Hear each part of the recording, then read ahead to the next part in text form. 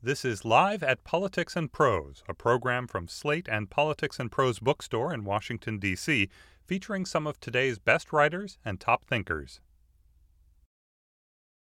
Today's guest needs no introduction. Going into this, I knew that he co-created with the Wachowskis a sorely underrated Sense8, may it rest in peace. I knew that he had written an acclaimed run on Thor. I knew that he was a showrunner for the science fiction cult classic Babylon 5. But did you know that he also wrote scripts for He-Man, She-Ra, The Real Ghostbusters, Superman Earth 1, the 1988 Twilight Zone, and the World War Z movie? Well, in his new book, Becoming Superman, he's going to tell you how he did it against all odds. Without further ado, J. Michael Straczynski.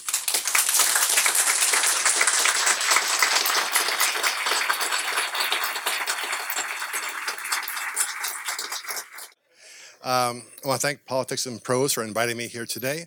I'm a genre guy. I write science fiction and I write comic books and I write cartoons, and being invited here, knowing the history of this place, it's like lay priests being called upon to do high mass in front of the Pope on Christmas Day. And preparing for this, I made the error last night of saying, well, I should look at videos of who else has been here.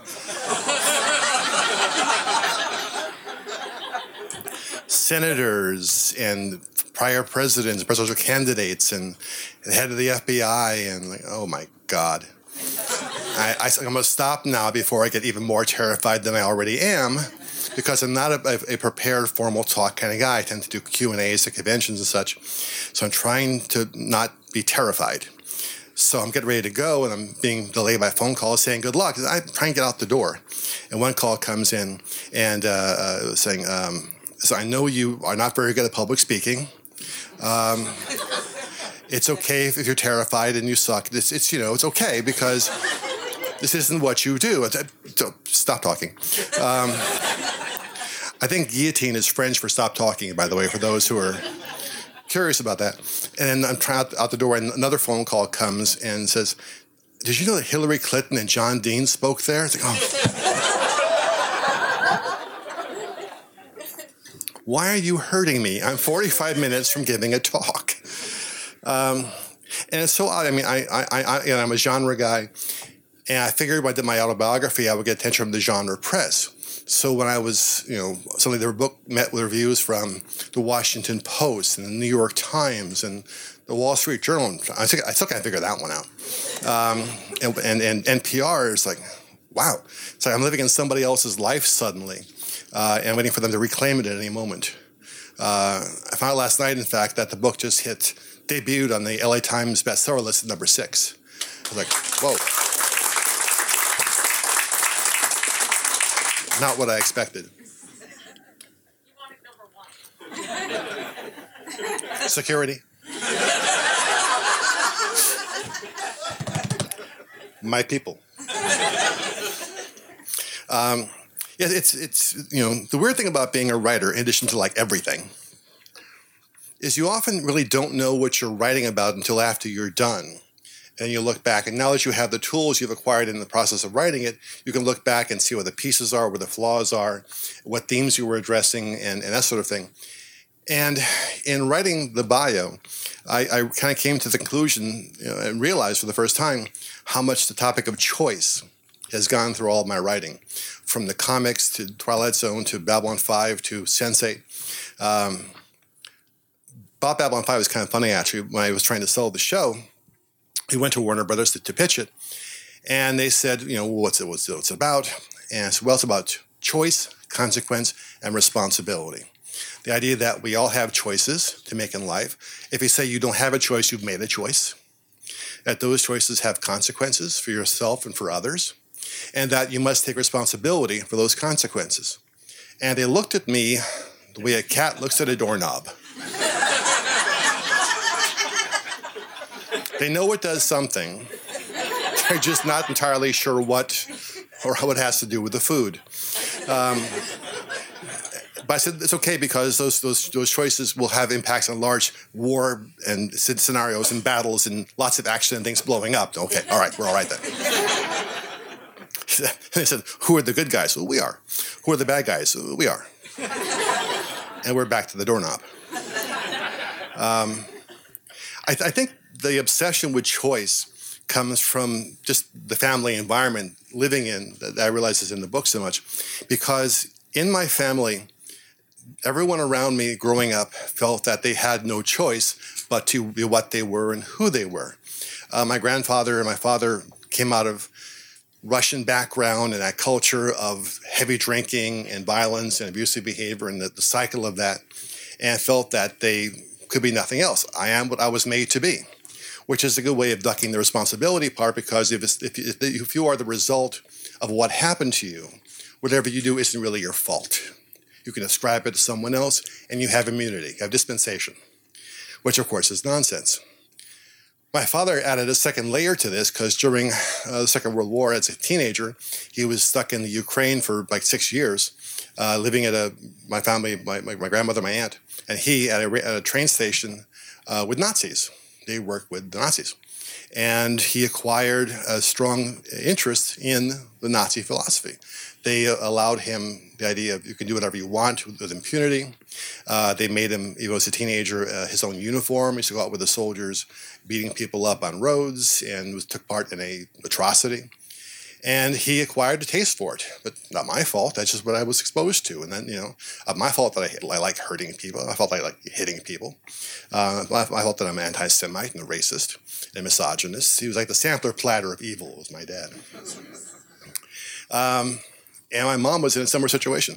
Parenthetical, my dad met my mom when she was working as a prostitute in a brothel in Vallejo, California. And I apparently was conceived in a brothel. So who my actual father is, I have no idea. If there's any volunteers in the audience, please let me know. And she ended up trapped in this horrific abusive relationship with my father. And I would hear as a kid people say, why don't you just leave? My aunt would say, just go. And she was always saying, I don't have a choice. He may come after me. And if I did leave, what would I do? Where would I go? It's better here. It's better here? And that terrified me. To say it's better here because it's easier than making a choice.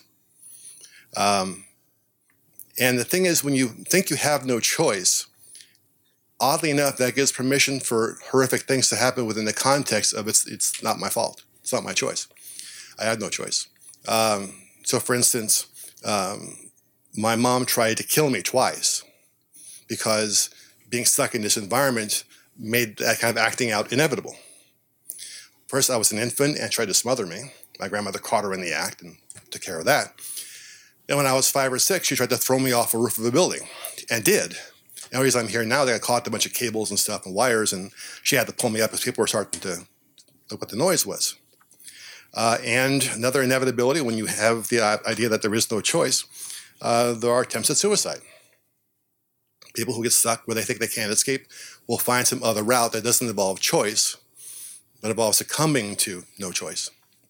And she tried multiple times to commit suicide. She was institutionalized several times. One of the first times when I was, again, like 4 or 5 years old, and I began remembering things at a very early age and memorizing them because I just had to sort of figure out how to stay alive in this environment.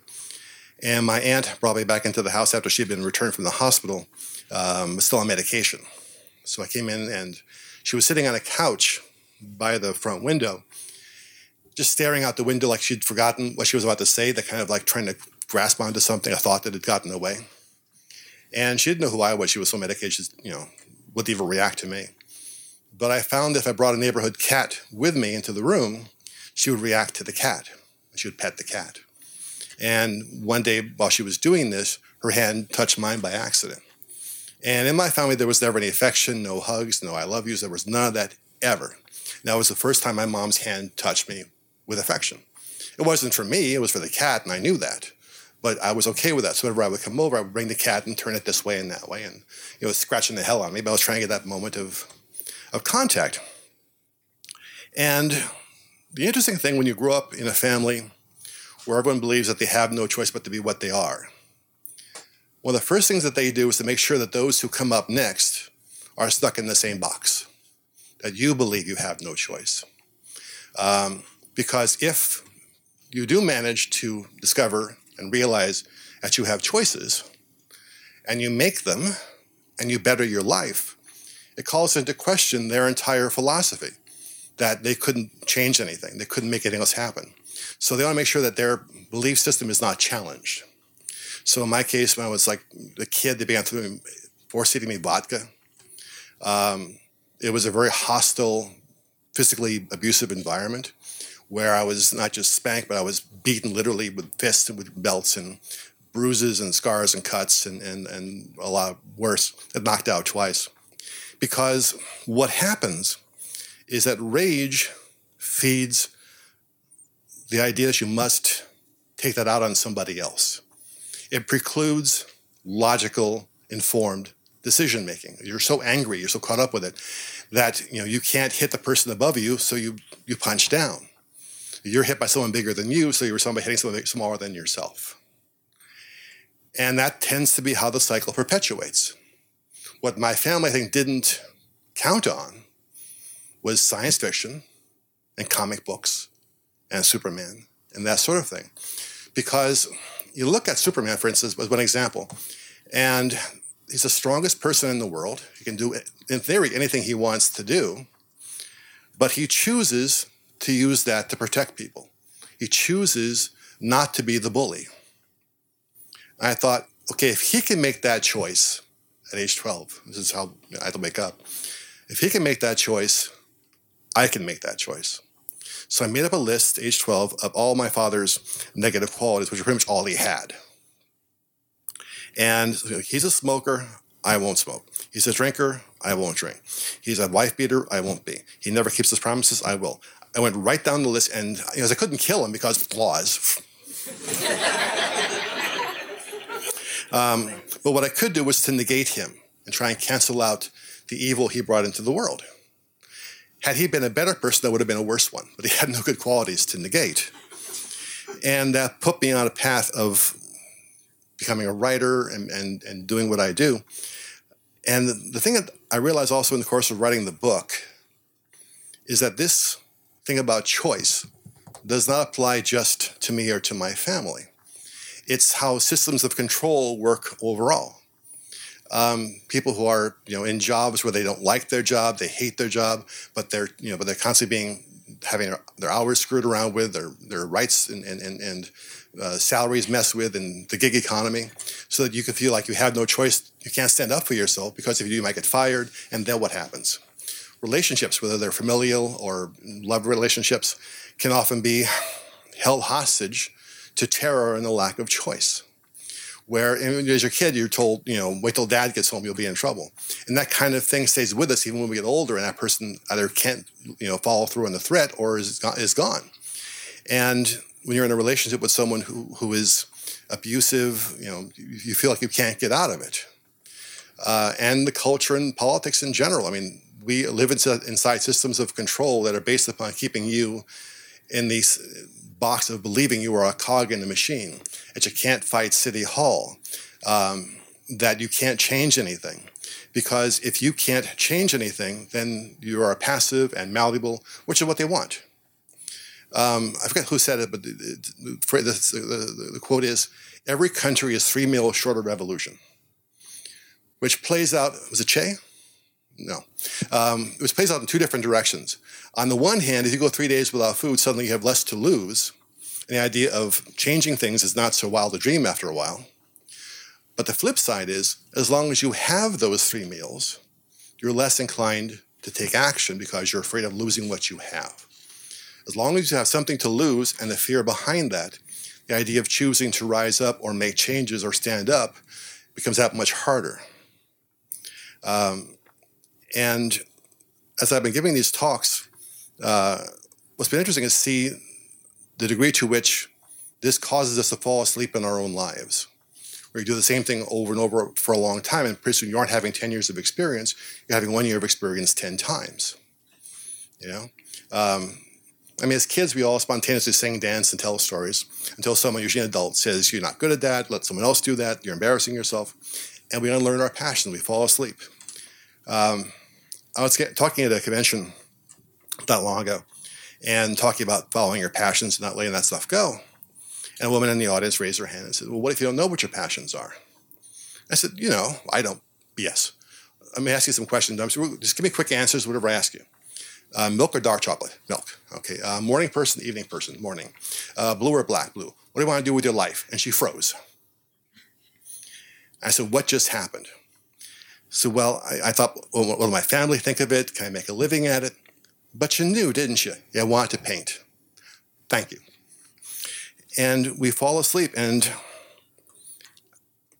what I always tell people is, if you could talk to your 17-year-old version of yourself when you were in high school and were confident that when you left that school, you were going to change the world, and tell that person what you were doing now, would that person be pleased or horrified? And if pleased, great, leave it alone.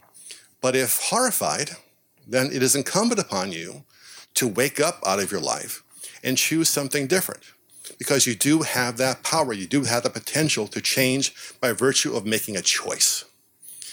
God knows if I could do it under those conditions, anybody could do it. And when you leave here today, my recommendation is just take 5 minutes. Because usually we stay asleep until something wakes us up, like a diagnosis, a prognosis, a divorce, a marriage. Something happens traumatic, and we're suddenly awake for the first time ever. But you can choose to make that happen whenever you want and step back and say, is this really the life that I want? Is this the relationship that I want? Is this the job that I want? And don't give me the yeah buts. Just ask the question honestly and answer it honestly, and then choose to act accordingly. That is your superpower. That is your Superman, your inner Superman, if you will. And that is the message in the gospel that I bring. Thank you for coming to services today. We'll be turning our attention to Exodus chapter 33, which, by the way, is the first recorded case of someone being mooned. I hear skepticism and the laughter. It's true. God was speaking to Moses, and Moses wanted to see God. God said, if you saw me, you would destroy you. And he said, I will cover your eyes, and you can see my hindquarters as I pass by. Or my back parts, different translation. God mooned Moses. I think that's wonderful. Thank you. Thank you. I am pleased to be able to welcome back to the bookstore Alexandra Fuller to talk about her latest memoir, Travel Light, Move Fast.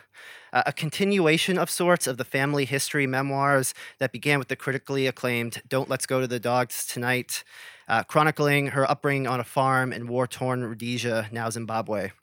Whereas other works have spotlighted her childhood, her mother, and the effects of war, this latest piece brings into focus the incomparable and fast-moving life of her father, Tim Fuller.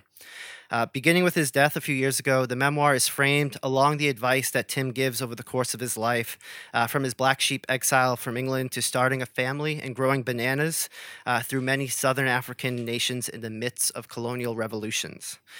Moving through the grief and the aftermath of her father's life, these lessons come to embody the resilience that is often necessary in this world.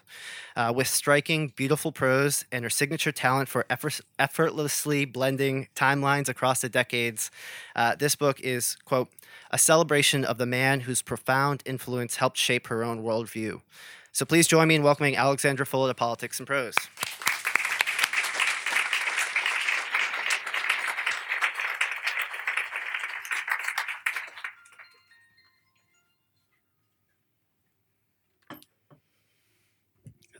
I love this bookstore. Thank you for existing, Politics and Prose. The life of the mind and the space to safely... if you've heard me talk before, go to sleep for the next couple of minutes, because I say this every time, and every time with more and more urgency. We have to remember what freedom of speech is, what it costs, and how to do it. And that doesn't mean getting the most likes, and it doesn't mean not offending people, but it does mean in I think, the most profound way understanding that the opposite and equal reaction to freedom of speech is having the courage and dignity to listen to one another and to, assume that the other person is using the dignity of their intelligence and speaking from there. And so having a responsible speech and a responsible listening and dignity and decorum, we are so losing decency in our conversation, and we're so losing the ability to disagree well, on which our freedom is actually based. And I know this because I came from first Rhodesia, where they had censorship since 1964. And then Robert Mugabe, not a fan of freedom of speech. Most of the countries I lived in, there was a dictator in Malawi. He really wasn't a fan either. And so there has been this way in which I could not really imagine what it would be like. I mean, the States really invented freedom of speech. It was like, that is what you're known for. That and Michael Jackson. Like, if you're Zambian, those are the two things you knew. And we were socialist, and like we were really kind of cut off. So we really assumed that in the States, this is what we were taught. Some of the streets were paved with gold and everyone else was heroin addicts. And this was confirmed for me when I met my American river guide husband, who came out to Zambia to raft the Zambezi River. And you know how we give each other shorthand, but your shorthand doesn't translate, by the way. So you can tell people by shorthand, like where you went to school, and then expect someone to be impressed. But if they're from Zambia, they don't care if you went to Harvard. That doesn't mean anything unless they've seen Legally Blonde. And so when my husband told me that he was mainline Philadelphia, I was like, oh, one of the original heroin addicts. This is going to go well. It's good. With my alcoholic family, like, surely there's more dysfunction. Then you're just not a heroin addict for free. It's usually because you're, insane or racist or both. And so I thought, well, this is going to work out. And so then we got married and we moved to the States, and I had freedom of speech, and I was so excited. And I hobbled back from every dinner party because I'd been, kicked in the shins by my, now not surprisingly, ex-husband. Because he'd be like, just because you've got freedom of speech doesn't mean you need to exercise it the entire time. Like, those of us who've had it for a few generations are a bit more tasteful with it. He's like, you're more like the nouveau riche of freedom of speech. In 2000, when I became a US citizen, due to some unfortunate election results that coincided with my belief that had been sort of seared into me by South African politics, that was one man, one vote. I didn't understand the corrupt American electoral system.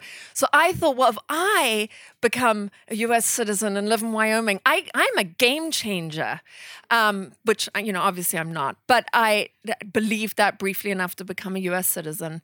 And I am outspoken about my country that I've moved to. And I didn't want to get thrown out, so you have to sort of belong here. And so I went through the whole rigmarole, and I just want to say that if you're of Scottish, Irish, English descent, let's say, and you go to have your interview and you get to the question where it says, is there a history of family insanity?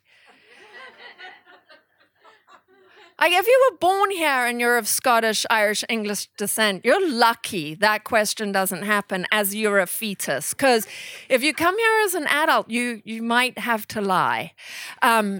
And then I got sworn in at Kemmerer, which used to be the capital of Wyoming, and it was it was me and a whole bunch of people from El Salvador, Mexico, Guatemala, and the poshest person, the most elevated person they could find to do the swearing-in ceremony was the dentist from next door. So they yank him and he gave the most moving speech. We were all sobbing because it is something to give up your motherland. Like, I think it is, deep in our exceptionalism as humans. I mean, people talk about American exceptionalism, that Americans believe they're exceptionally great.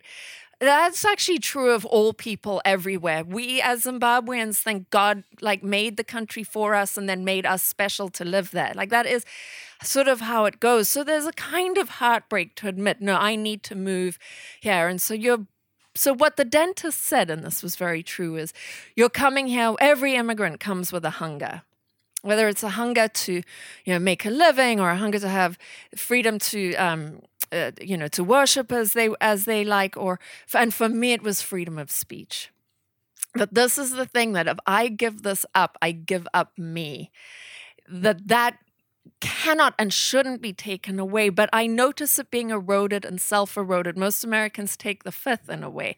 I mean, most Americans have gotten to the point where we self-censor, and that is sort of the ultimate endpoint of censorship, when you become afraid of speaking out because you're afraid of the consequences online. You're afraid of how you're being tracked.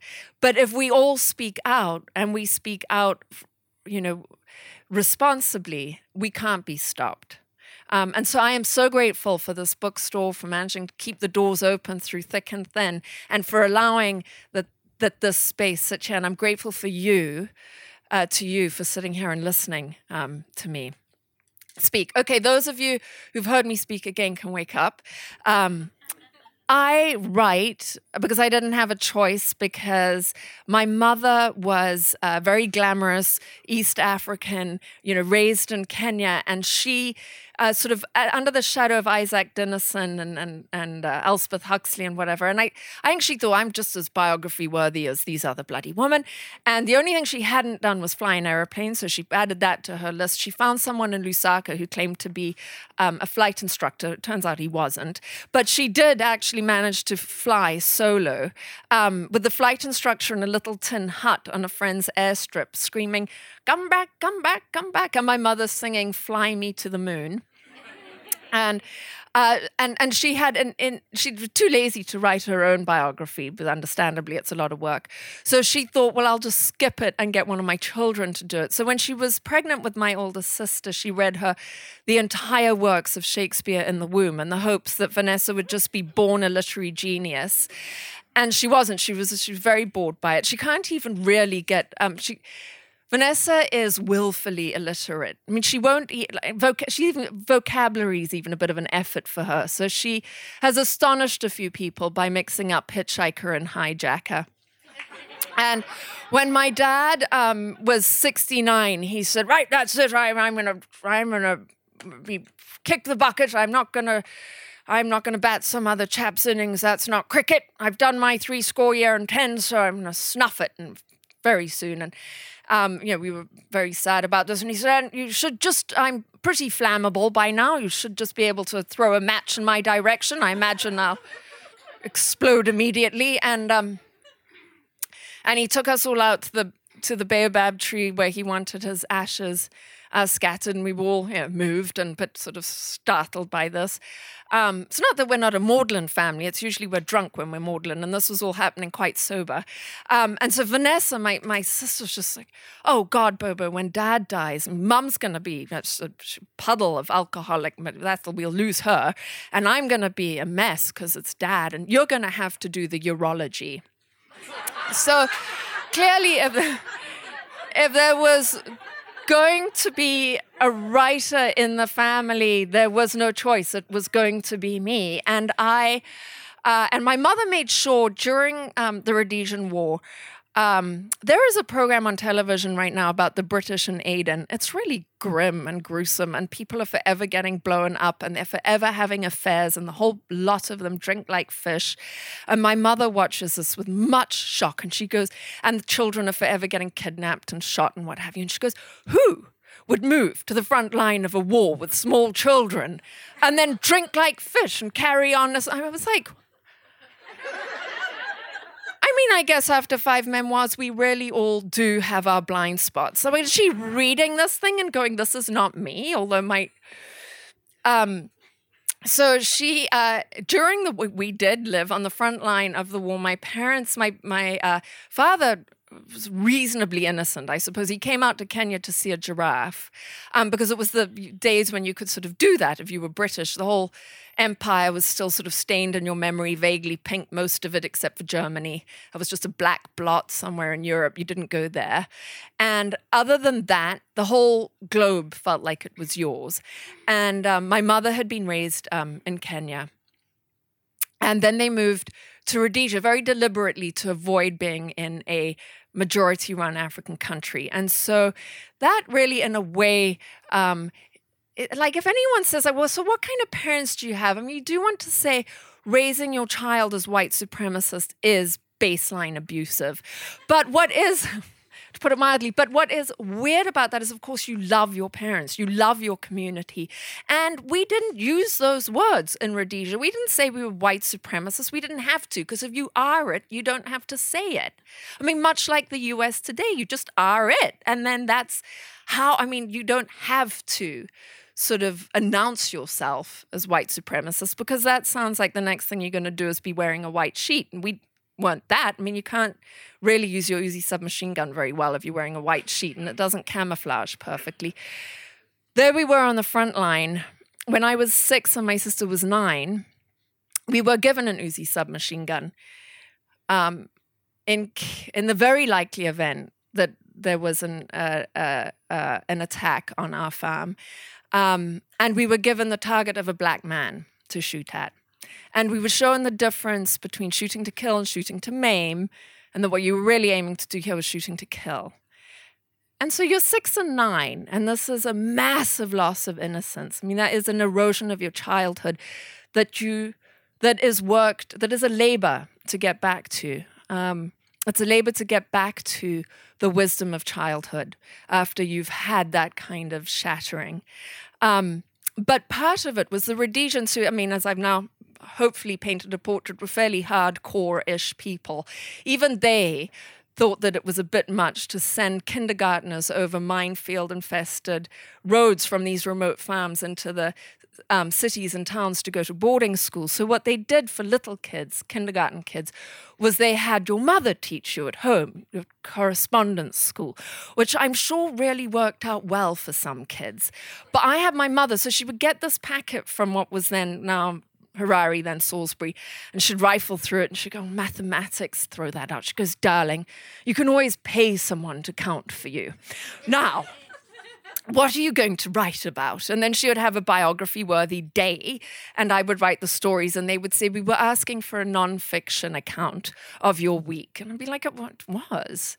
And so I really didn't have a choice. I couldn't count. I could only write. And if you met my mother, I mean, bear in mind, she's mentally ill. She says everyone, I actually have a certificate to prove how mentally ill I am.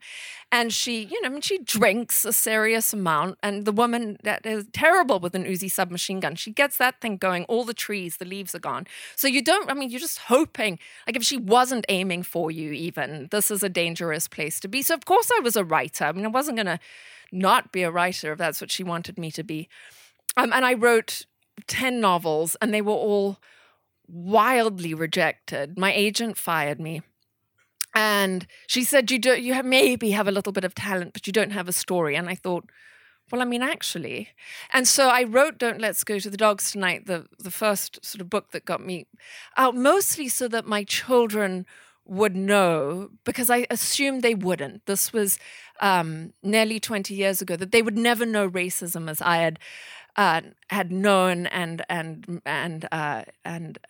experienced and acted on it. I mean, they would never know that, I assumed. They would never know a time like we now know in this country. They would never know a weekend like we had last weekend. And I also felt like, they weren't going to know my parents the way I knew them. They wouldn't know this country the way I knew them. So I really wrote, but I wrote it for them. So it was sort of a fairy tale version of my childhood. You don't want your kids to know everything. At any rate, my mother got a hold of this book, obviously. I mean, kind of unavoidably. And she was absolutely furious. She didn't talk to me for 4 years. But her response was, you make me sound like a racist alcoholic. I said, and your objection to that? And it turned out that what I was doing, and have done in every subsequent book, is that I have looked around on the bookshelf I love books. I mean, it's one of the greatest gifts my mother gave me was when she heard that a family had been attacked, a white farming family had been attacked and had fled their farm overnight. My mum was the first person on the farm, not to make sure everyone was okay, but to raid their library and pick up their animals. So she would come back with a Land Rover packed with books and dogs, say, "Oh, the Hamilton Smiths had to leave, but they've got a fabulous collection." So we were always overrun with other people's dogs and their books. And we travel. I mean, that's what we took with us. That and the Le Creuset pots, they survived everything. I mean, she was such a sort of unbelievably resilient character. And all through this, she also lost 3 children, but almost didn't skip a beat. And that was astonishing to me as I grew up and had 3 children, one of whom is here tonight, my youngest. And so there really was this way in which, she was such a mixture. And I think that is what is such a confusing thing if you grow up in a racist family, as a lot of white settler Americans do, as a lot of white settlers in my part of the country do. You grow up with that racism, but in that racism is also the love that you have. This is your family. This is who you eat with. We all hear about this racist uncle everyone has at the Thanksgiving table. Where is he? I want to meet this guy because he's everyone's uncle. And I think that is, well, we just tolerate him. And Uncle blah, blah, after he's had a few not safe in taxis or corridors. So we have I think, a history of not talking about the people in our family who make us squirm and uncomfortable. And it turns out I am the one in the family who makes everyone squirm and uncomfortable because I refused to follow the dominant narrative. And part of that was looking on the shelves, my mother's extensive collection of books, any bookshelf, and seeing what other white settler writers from Kenya and Africa were writing about, and not seeing the neurosis of racism, not seeing how amputated the spirituality is of people who have decided to ignore the spirituality, dignity, and humanity of the 6 million people living around them, say at most 100,000 white people living in Rhodesia, and making sure the whole country runs for you. And so when people say, oh, Zimbabwe, what a tragedy, it's really collapsed since colonial days. Well, the country was structured to support 100,000 people, not 6 million people. That infrastructure was just for a tiny percentage of elites. It remains that way. Nothing's changed. It's just we're all so sort of I think terrified of talking about the transition from colonialism to freedom and what that means, and the hangover of all that violence. What is the half-life of all that violence, of all that sort of racism? And so I wrote Don't Let's Go to the Dogs Tonight as my answer to, Out of Africa. And then I wrote every other book as my answer to, when I got to Wyoming, I wrote a book about a cowboy, it was a nonfiction book, because the cowboys that I was meeting and the myth of the cowboy were 2 entirely different people. I was discovering our cowboys in Wyoming very rarely move cattle. They might do it once in a while, but it's more of a hobby. They might get called if they have horses to move cattle once or twice a year, but mostly they're working on oil fields. Wyoming is majority of its economy is oil and gas. But we say we're the cowboy state. We're so dishonest. And I'm always amazed that all my reviewers say, with piercing honesty, lacerating honesty. I'm like, well, so is everyone else just lying through? Yes, turns out they are. And that is, I think, a very white settler thing. We lie by omission. We lie by silence. We lie by collusion. We just straight out lie. We have a great example in this town. We lie and lie and lie, and we are terrified of truth because the truth is supposed to sting and hurt and make us change the course of the way we are.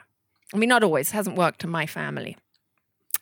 When my father died a few years ago, 2015, and when I got the call to say, your father's very sick with pneumonia in Budapest. First of all, I was like, wait, Budapest? And also secondly, wait, pneumonia? I knew he would be dying because I'd had so many other calls previous to that saying, your dad's been shot, ran over, scalped, I don't know, hijacked.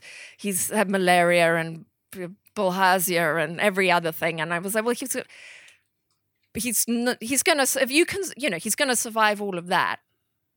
But pneumonia in Budapest, that's weird enough. This is going to kill him. And so I was on the next flight there. And I got to spend 12 days with my dad as he died.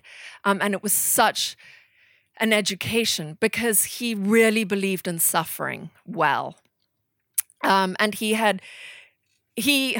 really admired the way Southern Africans suffered. 500 years of practice, those poor bastards. They're really good at it. He didn't think the English knew how to suffer except the Queen. She can take it on the chin all right, but the rest of them, bunch of bloody wimps. Italians always cry for their mothers, he said. And he said, the Americans you can't tell because it's all just so loud. But he really had by then suffered like a Southern African. And so this book, as much as anything, started out because I could nowhere on the shelves find a book on grief that was also a celebration of what he didn't have a very long life, but he filled every inch of it as if he did. He was 75 when he died.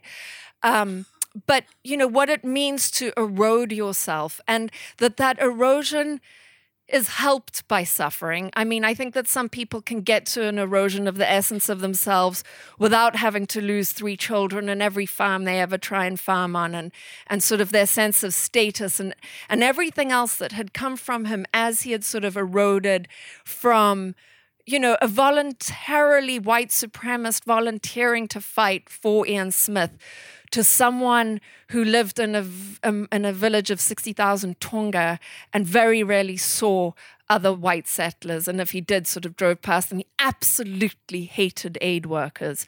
Anyone here who's an NGO, my dad would just drive off the road trying to hit them on his car. They would be wobbling off on their bicycles. Bloody NGOs, why don't they go and dig latrines where they'd come from? And so he'd be yelling and my mother would be holding on. Tim, pretending she was hating every minute of it, just delighted. Vanessa and I saying our prayers in the back of the car. My father always felt like it took agency away, and he was all about self-agency. He also hated Bill Gates. He had no idea who he was, but he just thought Bill Gates had invented the computer, and his computer had died, or it was very difficult to start the damn thing. And it was about 16 years old, the computer, but it lived in its little box, its little styrofoam box. He brought it down to the pub once a week. Everyone knew all my dad's passwords because he couldn't remember them. So his bank and everything else. And then when it died, he had to take it to someone in Chirundu Market to fix it. Mr. Mwalabo managed to fix the computer. So he was like, Mr. Mwalabo versus Bill Gates. Yes, this is it. And then he heard Bill Gates wanted to do circumcision in Zambia and of all places, Swaziland, to prevent the spread of HIV/AIDS. My father was horrified. Oh my God, Shupi, he says to the barman at the bottom of the farm. Bill Gates is coming for our family jewels. Run for the hills, run for the hills. You wouldn't trust a man whose computer breaks after 16 years anywhere near your tackle, would you? So there was this, incredible irreverence, the way he sort of misanthropically misunderstood the world so that he understood it perfectly. And as he lay dying, it was he hadn't said anything to Mum. He had gone to Budapest because it turned out my father adored Paris. And somebody had told him that Budapest was the poor man's Paris. So as a surprise, he had a reasonable banana crop. There'd only been some disease. They went to Budapest. And Mum had been having so much fun going up the Danube and showing off her very good legs and all the blue pools they have. She likes to tell everyone, I've got fabulous legs for a riding boot. And so he didn't want to ruin her fun. But then apparently one night at supper, after about 3 nights there, he suddenly said, the waiter's a spy. And then Mum said, and he collapsed like a souffle. I had to ask the spy to call an ambulance. I said, wait, you mean the waiter? She said, oh, Bobo. Very difficult to have an emergency in a foreign language. So, in this sweltering heat, absolute heat wave, there are also the streets absolutely clogged with Syrian and Afghani refugees. I mean, the Budapest train stations closed down, the roads are shut down.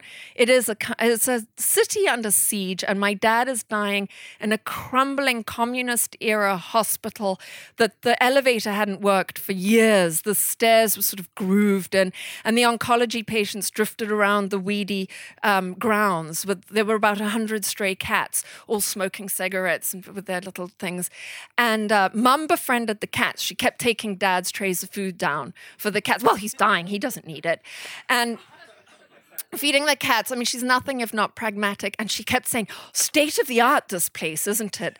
And the staff, I mean, the doctors and everything were useless. They didn't care. They all went off water skiing. The doctor sunburned himself so badly, he had blisters. It's not surprising Dad died. When I got there, he had been strapped to the bed.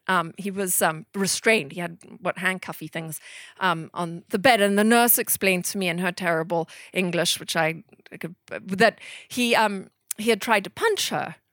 And I said, he's sort of a gentleman. That's surprising. Well, I was trying to give him an enema. I said, well, an Englishman's bottom is his castle. And to which she looked very surprised. I mean, clearly he didn't look at all like an Englishman by the time he was on his deathbed. He was so sunburned, he was the color of wood. But we did take the restraints off after that. I said, as long as you don't go anywhere near, we're going to be all right. And so he managed to, and he was so strong. I mean, he had been farming 12 years before he died. He had been walking around the farm, always inspecting everything. And so it really was a lesson on how to die, how to march into death. Like once you know it's coming, not wait around and hope there's another treatment and put up with an enema and no, that's it. And somebody who had fought with him in the war said, yes, he was terrifying as a soldier. First of all, he was an awful shot. And secondly, he always lengthened his stride when other people would have found it more prudent to tiptoe. And so once he died, it was a hilarious thing. Only my parents could make death very funny. So my mother goes up to the doctor. She had Budapest, they smoked like chimneys. There had been this heat wave. So I had shoved Mum in the bedroom, but she had stopped being able to breathe. She's asthmatic. And I thought it'd be just like me to go over to Budapest to help one parent die and accidentally kill the other. So I was like, right, you stay in the bedroom. So when Dad died, we had to break into the ICU. My mother goes, watch this, communist era doors. This is my forte. So she sort of smashes her way into the ICU. Because I had made the mistake of complaining about the treatment. And after that, visiting hours were changed and the doors were locked. And I had to get locked in there to be with my father. My mum said, you're such a pest and you're so bossy. I'm not surprised they tried to lock you out. But anyway, she was squeezing and massaging the doctor. Oh, thank you so much for everything you've done. She's got a grip. I mean, this woman can ride terrifying horses. So, and this poor guy was, sweating and tears were spurting out of his eyes. Oh, no, it's not your fault. Don't worry. I mean, he should have died ages ago the way he lived. We're not at all upset, are we, Bobo? No, it's fine. You shouldn't take this personally. Anyway, we left. I go, Mom, he's not sad Dad died. He's got about 3rd-degree sunburn. She goes, oh, well, should have said something. I'm like, well, it didn't seem something you slip into conversation at that moment. So this is right after that. There is a difference I found between a hospital housing your sick and one in which you imagine vividly your dead is lying, tagged like you see in movies on a slab in the basement mortuary. Timothy Donald Fuller, born unremarkably March 9, 1940, Northampton, England. Died improbably September 4, 2015, Pest, Hungary. Until yesterday, I'd viewed this rambling, ugly hospital as a temporary holding station in which my father was serving out an inevitable sentence in a hot, strange, sad city with me as witness. But the fact of his dying had changed the shape of everything.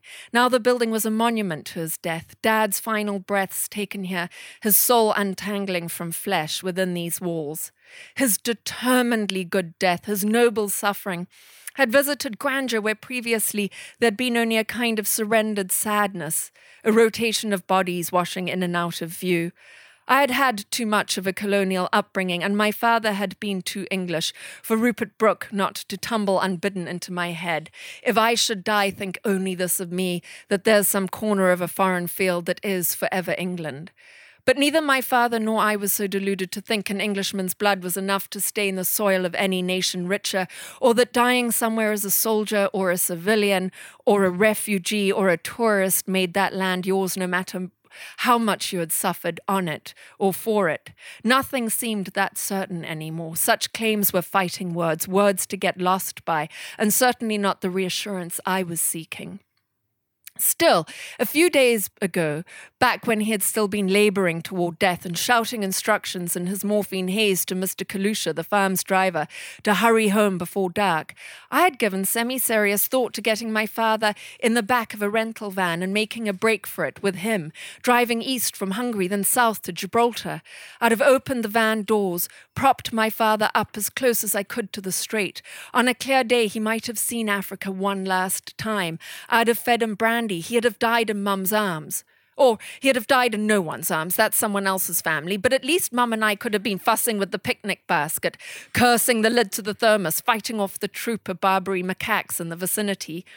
He might have died then gazing south from Europe toward his beloved farm, a familiar, cheerful chaos in the background, Mum shrieking at some monkeys. That would have been a fathomable death for me, a more coherent inscription in my mind. Timothy Donald Fuller, born unremarkably March 9, 1940, England, died within sight of Africa, September 4, 2015. But it doesn't work like that, of course. Death comes when it comes, and when it comes, it doesn't wait around for any man, wife, parent, or daughter to announce his or her readiness for it. There is no planning for the perfect death, or rather there is, but there's no planning for the perfect aftershock of a loved one's death. The assault of it is always new, always each grief finding a new wormhole into our hearts. Like all life's shocks, beginning with our own unasked-for births, there's no guarding against the shock of sorrow, the shock of losing parts of the self. And death, like birth, afterward everything's a first, a long pile-up of firsts. The first decision I'd be making on Dad's departed behalf, the first true uncertainty about who I'd become with his death, because until now, whatever else I'd been, I'd always also been Tim Fuller's daughter. And that had really meant something one or two places. The Chirundu market, for example, where Dad did all his farm shopping. He'd be sorely missed there. Also the little safari lodge on the Kafui River. They'd notice he was gone. Of course, Boss Shupi, who knew all his passwords at the pub, would look for him in vain every morning at 11 for the remainder of the dry season. And they'd never forget my father at Huey's pub and grill in Lusaka, where in recent memory Dad had set his trousers on fire, dancing on the table over wilting paraffin candles. I was led astray by a Malawian waiter, my father explained in his defense. 3 Irish whiskies after a fulsome dinner. Of course I got a bit overexcited. What I wasn't anticipating when I lost my father, which was an easy grief, and I think this is true in a lot of families, was that I would lose a lot with him, that my relationship with my mother would become fractured to the point of irreparable, and with my sister, and that then I would lose the farm, and that everything that I had identified, this grief upon grief, and I, in a tiny, weeny way, began to feel what it must be like to be a refugee, to lose, land and family, and what it really is. I mean, in minuscule and sort of a homeopathic droplet of it, and then. Not quite 3 years after my father died, my son died suddenly in his sleep, 21 years old, just an absolute shock. I mean, there was no sort of real warning that this was going to happen. And I had just written that part of the book. And so I now had the rest of the book to write with the knowledge that there are griefs and griefs, and that grief is the gift that we're given.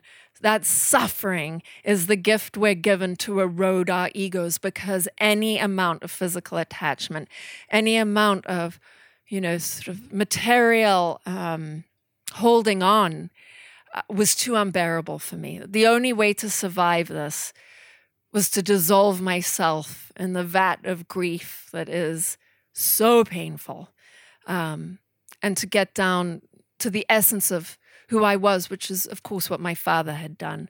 And I think that, when your father dies, you lose your history, and that's okay. But when your son dies, you lose your future, and you're left just in the agonizing present, in the incredibly painful now, in which every moment is a moment in which you have to reckon with who you are. And that is all you are. And that goes on and on. I mean, that is what grief is. And as I became more and more acquainted with, the cycles of grief, which are, as we all know, denial, anger, bargaining, depression, and finally acceptance, what I realized is that most of the people around me seem to be stuck in one of those phases of grief. I mean, everyone I know seems to be in some denial. We're very angry as a nation. We're bargaining as hell.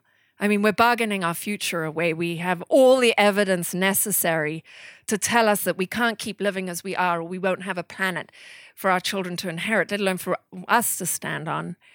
And depression, I mean, opioid epidemic, that would seem that we might be a bit depressed. And finally, that if you arrive at acceptance, the amazing part of that, if you can accept your son's death, what is it that you can't accept, would be my question. And the solace that I received wasn't from my family. They didn't communicate with me after my son died. My mother sent a message through the farm secretary about a week after my son died with her sincere condolences. I mean, that kind of coldness. I hate grief, she said. I don't want to go through it. I didn't do it myself, which may explain the amount she drinks and her madness. I can see that.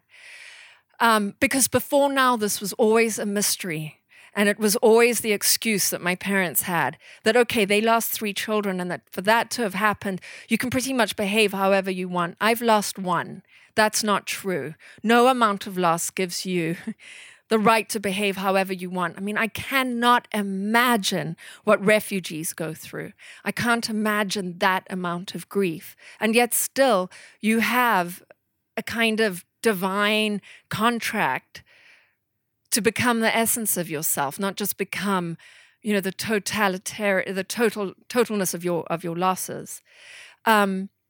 And what really saved me after my son died, I mean, after my father died, there's sort of a collective shrug. So what the guys, whatever your father, you're next in line. But in white settler culture anyway, there is no instruction about how to do this. Even in our religious structure, I'm Episcopalian because I have a complicated relationship with the God in this country that we have decided to weaponize. I find that, the God in this country has become a weapon of destruction, not a divine presence. But I'm Episcopalian because they're polite enough to barely mention God and sometimes say 1 or 2 things about Jesus. And we're a tiny, I live in Wyoming, there's a tiny Jewish community and they share our chapel for their services. And so they throw a sheet over Jesus when they've got there. So sometimes you go into our chapel and there's Jesus, and I think Jesus would be fine with that. But we don't have a sort of spiritual tradition to get us through this. And my friend, who's also a writer, Iris Mwanza, who's here, reminded me, and she sent me a piece of writing in which she mentioned the tradition of Mzimu, which is where when somebody dies, the rest of your community howl and scream and ululate and throw themselves on the ground and roll around because, as Iris so beautifully explained in her book, it is understood that to separate the bonds of love between people who are that connected, it's too painful and difficult for one person to do. Your community supposed to do it with you. But in white settler community, people look at you and say, oh my God, I can't even imagine. I don't know how you get through this. And then they flee. And it is on top of the hardest thing you've ever done. Therefore, also the loneliest. And it was the people from home and the thank God, that I had spent some time on the Pine Ridge Indian Reservation talking to Lakota and seeing how many similarities there are between, say, the Moshona, Chewa, and Lakota traditions that in indigenous culture, and I'm not an expert on indigenous cultures everywhere, but it seems to me that there is this lively communication with the dead. Your dead aren't dead, they're your ancestors. And so when your father becomes your ancestor, it seems to me an invitation for you to become an elder. When your child becomes an ancestor, it is an invitation to become more than an elder. It's an invitation to return to the wisdom of childhood without prejudice, with wonder and astonishment, and to have joy and acceptance. And the most sustaining and beautiful message that I got after my son died was from a school friend of Iris and mine, actually from Zimbabwe, who wrote, "We're devastated with you." Not, you're on your own here. "We're devastated with you. The first one is the hardest." Reminding me that where we come from, it's common to lose more than one child. And that erosion of self, when people say, "I went to safari in Zimbabwe, they have nothing, but they're so cheerful and resilient." They didn't wake up like that. People don't wake up like that. It is work to be cheerful and resilient. And that's where it comes from, being bathed in this vat of suffering and coming out with I have an enormous ego, so I've had to go through more rounds of grief than probably anyone else to get here. But you have to have a huge ego to write 5 memoirs, let's face it. I put the me into memoir, and my 13-year-old daughter said, "No, you didn't, Mum. You put the moi into it." I'm going to end it there so we have 5 minutes for questions. Thank you.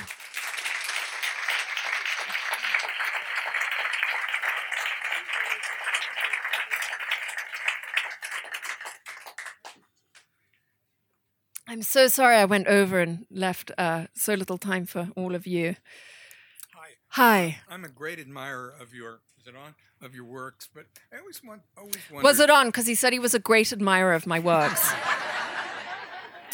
When your family decided to leave Kenya and move to Rhodesia, did it cross your mother and father's mind that what happened in Kenya was going to happen in the other countries, and they were just like a step ahead, and that it was inevitable? And my second question is totally different. Oh God, I'm never going to remember 2. Okay. Can I answer that one? Yes, please. Because that brings me back to this issue of white settler denial.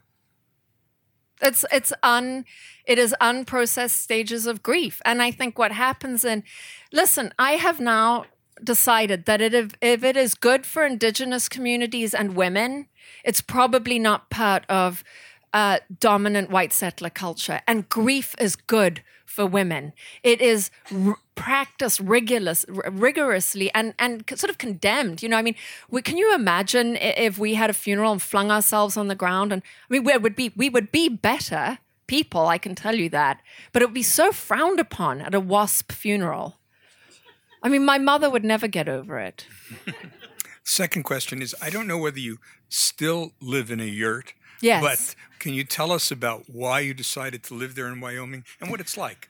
Well, so after my son died, I have a sheep wagon and a yurt. Actually, I'm quite posh, and the thing that absolutely stayed with me, and it's in the book. My father died close to a full blood moon, and after he died, Mum said, it was a very good death, and he died under a blood moon, and that's very auspicious. And then she gave me the whole lecture she always has on new moons, and you should turn money over in your pocket because it'll make you rich. It has not worked for her, but I'll pass that on in case it does. I think capitalism in general doesn't say anything about the new moon. But there is, and this is true of, say, if you're out on the Pine Ridge Indian Reservation, the Lakota, greeting the morning star every morning, you are not separate, literally not separate from your environment. Like the universe hangs over you as like a cradle. You're in it, you're of it. There is no separation. That has been the biggest fallacy. And it's why we're at each other's throats. We have this idea that we're all supposed to be making it alone. It's absolute rubbish. You can't make it alone. And it's a fallacy that you didn't make it here alone. Trust me, you didn't. And so but there is an incredible longing and loneliness that comes with the loss of a child. So I dragged my sheep wagon up into the Wind River Mountains and slept there. Because at least if I couldn't sleep, and you can't in that kind of grief, the moon was my constant companion. she traveling over me every night, the stars, the fact that I was near running water, that I needed to build a fire in the stove every night of my little sheep wagon or I'd freeze to death, that every time I stepped out of the sheep wagon, I stood on earth. And so I was in the elements. I was in rain and earth, ground and fire and water all the time.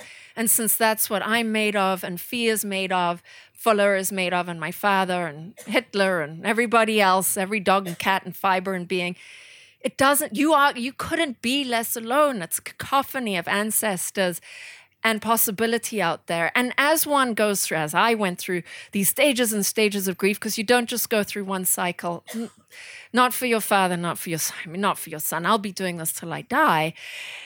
What you find at the essence of yourself, where there is no pain, where there is relief, what you find there is God. And it turns out you and God and the universe and my son and your sons and daughters and Hitler, it's all in there. It's all in there. It's all in there. There was nothing to hate in the first place. There was only something to love. And that profound sense of being unlonely is why I live in a sheep wagon or a yurt. And actually the clue that I got, even before I moved into a yurt, was I was talking to a Lakota elder who said, when you live in four walls with a square thing above you, there's no room for the soul and the spirit to sort of spiral and for the wind to shake you awake. There is this way that you've chopped yourself off from the world. So to live in a yurt is to live befriended always, always. And, you know, there's going to be a time when, I'm going to be very old living in a yurt. And that will be good for me too, because I'll be having to carry my own wood up there. And, you know, it stops me from separating myself too much from a world which is already riven with separation. And it stops me getting above myself. You really can't. If you live in a yurt, like there's no getting, like every day is a humiliation.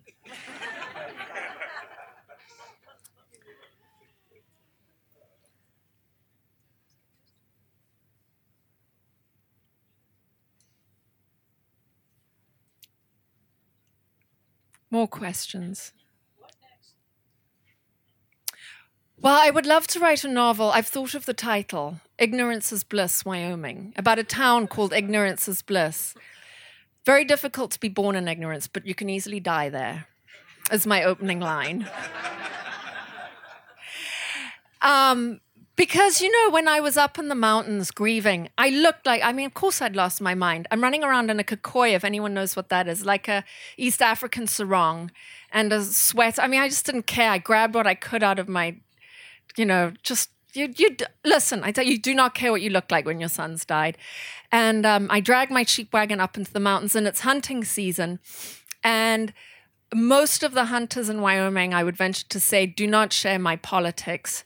And so there I am with them. They're absolutely loaded to the teeth. I don't care. And I'm in a sheep wagon. They're all there, and they're like hardcore camo tents and what have you.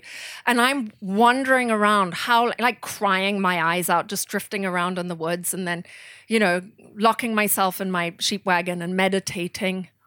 And, anyway, eventually one of them comes up to me and he goes, "Ma'am, I'm a hunter." I was like, I gathered that. Guy's just dripping with guns. And he goes, and I don't want to shoot you if I can help it. So I hunt at dawn and dusk. So if you could keep your activities to the middle of the day, we can share this mountain. And then he looks around, he notices my stove isn't properly secured in the sheep wagon, which I've been, driving all around with. And it turns out he had the tools right there with him. He was like MacGyver. He's, I've got to fix this for you. And so the next thing is he fixes my stove. And I was so impressed. I go, what's your name? I thank you so much. And he goes, "My name's Sean." I'm like, you're amazing. And he goes, "Well, no, but if you're ugly, you better be useful." And then he asked what the hell I was doing up in the mountains in the middle of hunting season. And I said, "I lost my son a month ago." And the next thing is, about once a day, I would get a piece of elk meat delivered to me. From different hunters. It got round. Like, I ate so much elk. I walked out there actually reincarnated as elk. And it was so loving. And so, in this loving space, we began to talk about death and responsibility and community. And I realized how close we were. Politically, like this. But in reality, when it came right down to it, and we're now talking about, the nitty-gritty stuff, we were right there. And so I would love to write a book that was my love of the people of Wyoming, that doesn't just make them, whatever the word is, despicable or something, which I hate. I mean, that's immediately so othering. It ends the conversation. They're deplorables. I'm so sorry.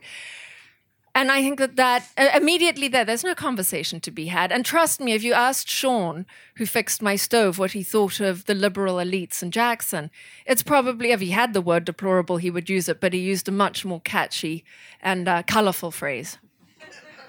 And that's where we are. Where are we ever going to get like that? Let's have a conversation and it doesn't matter that my politics are this. It matters more that I have a sense of humor and compassion.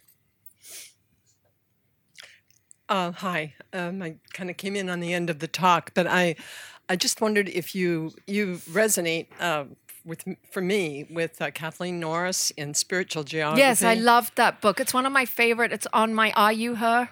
No, it's on my bookshelf. I would have run up and kissed you. Dakota is a really powerful book. I love it.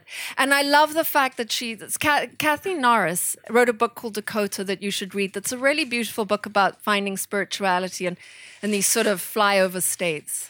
I have relatives in Gregory, South Dakota. I've been to the Lakota Reservation. It's all amazing. You also sound like Thomas Merton, who says the holiest people around are the Native Americans. And your experience sounds so much to me like what I discovered in my own grief when I lost a dear, dear friend a few years ago, a brother. And it's called Kaddish, and it's a Jewish man finding Leon Wieseltier wrote his experience of grief, and he discovered within his own faith tradition, which he totally ignored, the Jewish faith tradition, he discovered Kaddish. And I adopted his Kaddish for 1 year, and it's a prayer ritual that is done in community. You're familiar with this? It just blends so beautifully with the work that you do, or what you're saying, and I consider it a work of kindness. I adopted all of that, and it's a prayer ritual 3 times a day, morning, lunch, and dinner, remembering, crying, and grieving through the whole thing. Are you familiar with this at all? I'm not, but it's pretty much what I did. There you are. Yeah. It's deep in, I believe, and a friend put me onto this. I think it's deep in our DNA to do that. Yeah, we're born to grieve, and we're born to survive grief. Yeah. Yes. Thank you. Yeah. Hi. Your stories are very cinematic. Has anyone ever approached you to make a movie? Yes. Of any of them? Yes. Oh. Much to my mother's horror. Do you think you'll do it? You know what? I have had so many. Hollywood's very fickle. So you have people and they're thrilled with your book, and then nothing comes of it. So that it just sort of is this froth that's there. But I get on with my life in my yurt. Yeah. Chop wood, carry water, and if they make a movie, fine. If they don't, oh well. And they'll get it so wrong. Happens. I always find, the reviews get it so wrong. I'm like, are we reading did you read the book I wrote? And then you realize they didn't get it wrong, and I'm calling the person wrong. That's what they got from the book. They're right. Right. I just didn't see it that way. Yeah. Well, I hope you do get to make a movie. Thank you. Thank you. Do I have time for one more question, or are you okay? Yes. There we go. What has happened with your family's farm in Zimbabwe? Well, they're farming in Zambia. So they're still on it. And the farm in Zimbabwe I went back to a few years ago, and it's great. There's about 12 or 14 families living on it, and managing to make a way better go of it than we ever did. It was such a terrible farm. It was so brave to even try.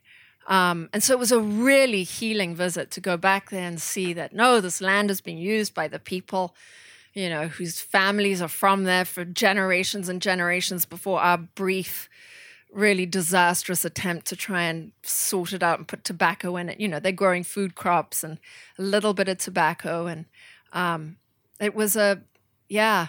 I have a very different relationship with nostalgia than my mother does. Yeah. She has a disease of nostalgia. Me, I'm glad Rhodesia's over. She goes, you don't remember socialism the way I do. I'm the one who had to come up with the marvelous meals. You and your father could just sit around saying how wonderful it was that we were all so poor together. Thank you.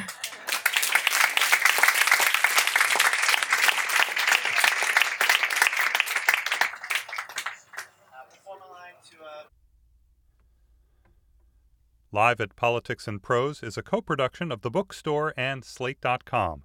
For information about upcoming Politics and Prose events, visit politics-prose.com. And please let us know what you think of this program.